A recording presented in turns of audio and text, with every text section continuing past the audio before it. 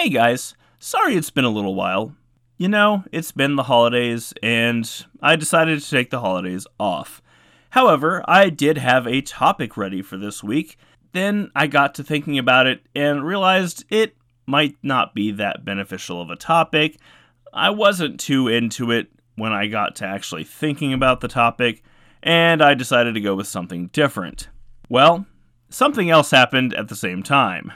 You see, I have a lot of games that I really love to play, and a lot of these games I've had for years.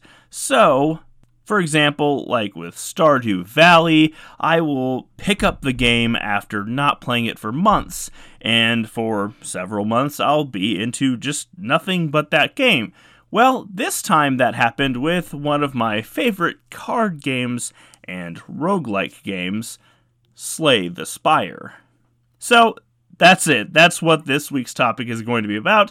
We're talking Slay the Spire, and let's get right into it.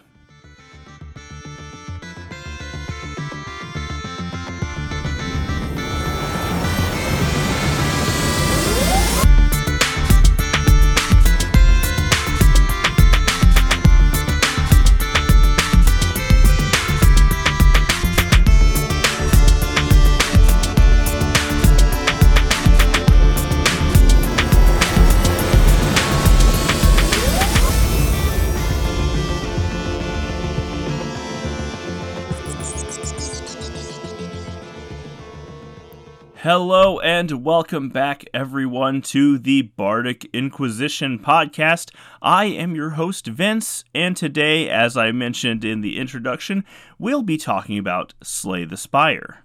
Now, before we get too far into this week's topic, I wanted to...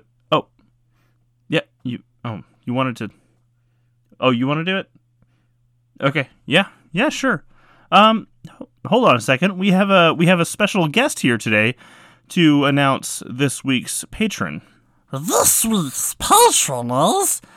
who is it again, Precious? Jennifer Schaefer, you very stupid. Oh yes, that's right, Jennifer Schaefer, yes. Stupid, fat... Hey, everything okay over there? We wasn't talking to you. Okay. Yeah, okay, bye. Sorry guys, I really don't know how he got in here. But back to what I was talking about with Slay the Spire. One of the first questions I like to answer when I have a topic like this is what even is the thing that I'm talking about. In the case of Slay the Spire, it's a video game. Essentially, it's a roguelike deck builder video game where you play one of 4 characters who are trying to climb this spire, facing increasingly difficult enemies and bosses to try to get to the top. Of course, once you reach the top, you have to fight the heart of the spire. And once you defeat the heart, you win. You beat that run, because, again, this is a roguelike game. So once you beat the game, you haven't necessarily beaten the game, you've just beaten that run. But the game isn't without its own rewards. You see, the more you beat the game, the higher level of Ascension you unlock. And levels of Ascension are like a difficulty increase level. So at Ascension 20, the game is a lot harder than it is at Ascension level 0. That being said, I haven't quite reached Ascension 20 yet on every character. In fact, I'm currently sitting at Ascension 19 on each character, and it's been a struggle going from Ascension 0 to the top.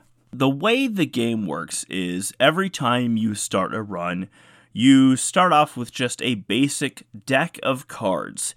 These cards are mostly just attack and defense cards. You see, every combat, you get to see what your enemies are planning to do. A lot of times they're planning to attack you, sometimes they're planning to buff themselves. Sometimes they try to debuff you, or sometimes they try to defend themselves. Either way, you get to see what they plan on doing on their turn, and play your cards accordingly.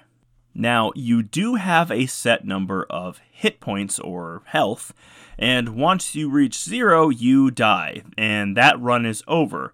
And you don't heal up between combats, so it's extra important that you're making sure to block most of your incoming attacks or kill the enemy before they can do too much damage to you. Now, that being said, not all of your encounters will be just regular enemy fights. Sometimes you'll get an elite enemy, or you'll get a question mark. And you can see these coming because you get kind of an overhead map, and you can kind of choose which direction you're going in. And of course, sometimes you get campfires, which lets you rest up and restore hit points or upgrade your cards. And sometimes you get a merchant where you can kind of buy new cards and sometimes buy a card removal service where you can remove one of your old crappy cards. The whole point is that you want to be increasing the power of your deck, so that way you have more of a fighting chance against the bosses. But it's not all about the cards, because there are also things called relics. And relics sit outside of the deck and have a passive effect that helps you out. Usually helps you out. Sometimes it's harmful, but most of the time it's going to help you out. So that's the basic gameplay loop. You start out with a crappy deck, but you make your choices as you climb your tower, and you ideally improve your deck, maybe get some relics, and then take down the bosses one at a time. There are only 3 levels, 4 once you unlock Ascension, but the 4th level is optional. But yeah, that's the basic gist of the game. Sounds pretty simple, but there's actually a lot to it. But we'll get into that here in a second when we talk about the appeal of the game.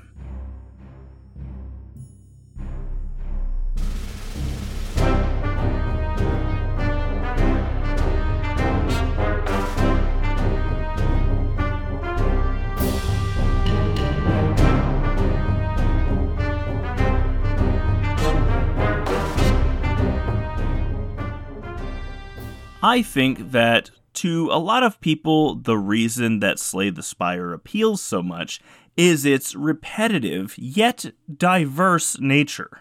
You see, the goal itself never changes, but the gameplay is always different. There are 4 different characters, and each of these characters gets a different starting relic, a slightly different starting deck, and access to completely different cards with very little overlap. And even when comparing different runs with the same character, you'll hardly ever have any overlap in gameplay just because the card pool and relic pools are so vast. After each fight, you get to choose one of 3 card rewards, and even that's completely random, so you have no idea what you could possibly get. And I also forgot to mention, there are potions in the game, and you can hold on to potions and use them whenever you have the ability to do so. And remember those question mark rooms that I mentioned earlier? Well, those are event rooms. Sometimes you will fight enemies in those rooms. Sometimes you'll have an event where you have to make a choice. Like, for example, you see a golden statue and you have to choose whether you want to take that statue or leave. And if you take the statue, a giant boulder falls down and you have to choose how you want to avoid that boulder.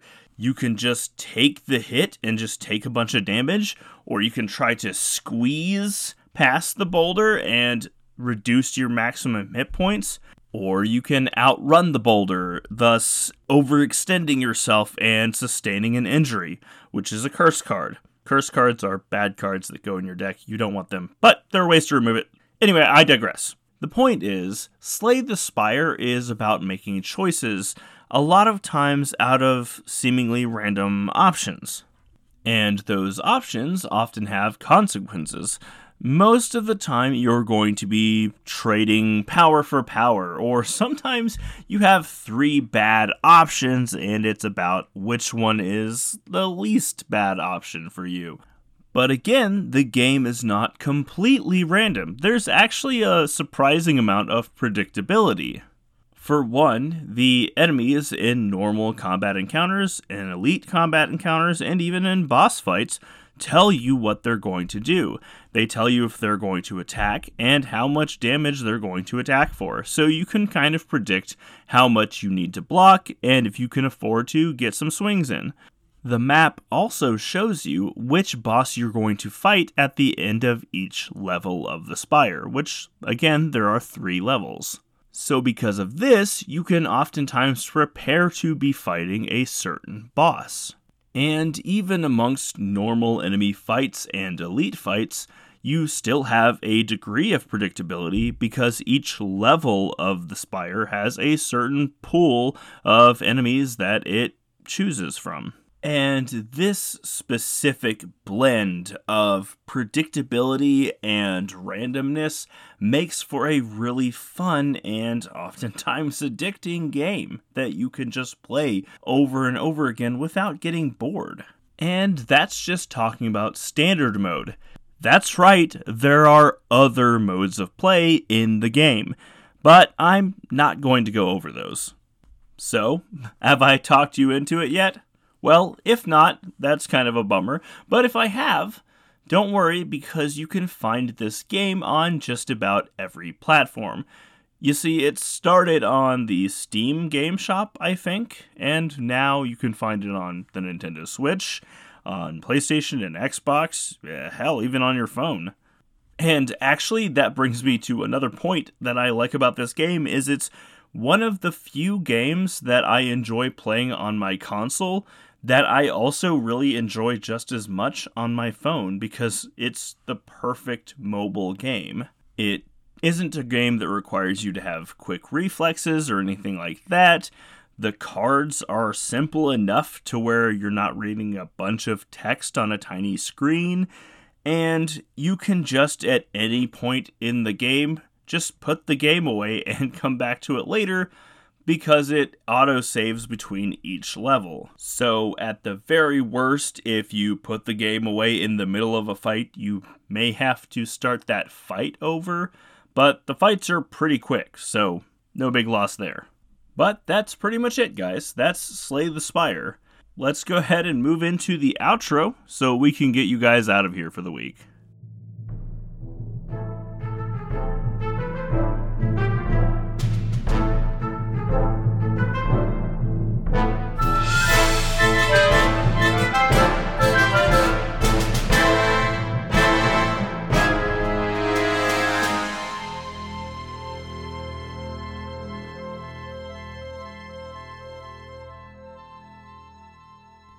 All right, guys, thank you very much again for listening to this week's episode of the Bardic Inquisition.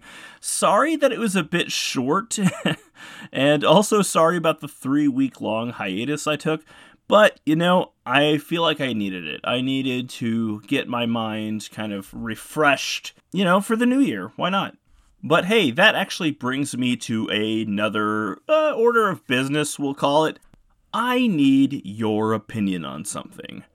You see, I'm kind of torn between 2 branching paths as far as the direction of this podcast goes. On the one hand, I can stay more of a general nerdism/gaming podcast, but on the other hand, I could go more specific into D&D and possibly into DMing advice. I want to know what you guys think, though, before I make any final decisions. So if you have an opinion on the subject, feel free to send me an email at bardicinquisition@yahoo.com, or you can find me on Twitter at bardinquisition. Also, if you feel like helping the podcast out, you can do so at patreon.com/bardicinquisition.